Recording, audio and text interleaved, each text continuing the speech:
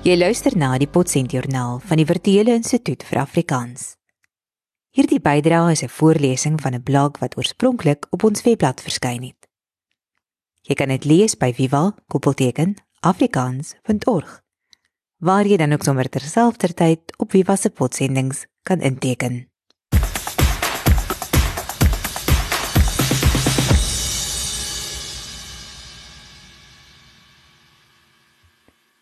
Wat ek vandag wil kom loop staan vertel. Dinsdag 19 September 2017, geskryf en voorgelees deur Jana Luther. In Nederlandistiek.nl skryf Mark van Oostendorp onlangs oor Nederlandse sinne soos die volgende. Hy sit zich vreeslik op te winden. Hy sit hom vreeslik in opwen. Ek sit my al weken te vervelen op Vlieland. Ek sit my al weke op Vlieland en verveel. Wat is die vernaamste verskil tussen die Nederlandse en Afrikaanse sinne? In Nederlands verbind werkwoorde wat beweging aandui, loop, staan, sit, lê ensovoorts, soms met 'n infinitief om dan as hulpwerkwoorde op te tree. Ek liep te kyken, ek loop te kyk, sy saat te praten, sy zitten te lezen, hy lig te slaap en hy lê te slaap. In die standaard variëteit van Afrikaans kom sulke konstruksies nie dikwels voor nie. Alhoewel Ernst Coetzee tog soortgelyke voorbeelde gaan haal uit Kaapse Afrikaans. Dan staan jy daar te tjank. Daar sit ek te praat met hulle. In die plek van die Nederlandse konstruksies soos die met te, het Afrikaans naamlik 'n ander vorm wat verbale hendiades genoem word. Hendiades is 'n selfstandige naamwoord wat beteken die weergawe van 'n enkele begrip deurdat twee soortgelyke woorde neeweskikkend verbind word. Uit Nederlands via Latyn, hendiades, gevorm van Grieks, hen wat een beteken, dia wat deur beteken, en dis tweemaal, met ander woorde, een deur middel van twee.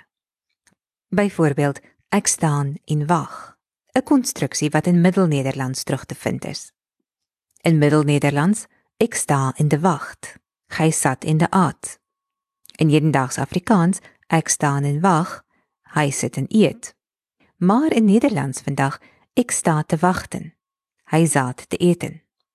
Van Afrikaanse verbale hendiades lê die wortels dus waarskynlik in Nederlands van die 17de eeu. Hy stond en sliep, hy het gestaan in slaap. Maar in Afrikaans het hierdie konstruksie verder ontwikkel. Onder verbale hendiades in Afrikaans word verstaan 'n neeweskikkende verbinding van twee werkwoorde deur middel van die voegwoord en, waarby die resulterende woordgroep dan tot 'n eenheid versmelt. Ek loop en kyk, die verlede tyd, ek het geloop en kyk. Sy staan en praat, sy het gestaan en praat. Hulle sit en lees, hulle het gesit en lees. Hy sit en slaap, hy het gesit en slaap. In hierdie sinne word die klem gedra deur die werkwoorde kyk, praat, lees en slaap. Van die 4 sinne maak die 4 woorde die kern uit, en in al 4 gevalle kan die verlede tyd ook sonder die gevorm word. Ek het loop en kyk, sy het staan en praat, hy het sit en lees, hy het sit en slaap. In hierdie voorbeelde beteken loop en staan en sit nog werklik om te loop en om te staan en om te sit. Maar die werkwoorde verrig terselfdertyd ook die funksie van duratiewe werkwoorde. Dit is werkwoorde wat 'n durende handeling aandui. Dit wil sê 'n handeling wat voortduur. Die handeling wat deur die tweede werkwoord, die semantiese kern van die woordgroep aangedui word. In baie sulke woordgroepe verbleek die letterlike betekenis van die eerste selfstandige werkwoord dan totdat net die durende aspek daarvan oorbly en dit bloot as hulpwerkwoord optree.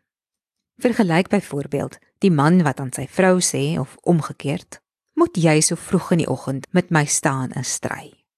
Vir hierdie stryery om plaas te vind, hoef nog die aangesproken en nog die spreker werklik op die been te wees.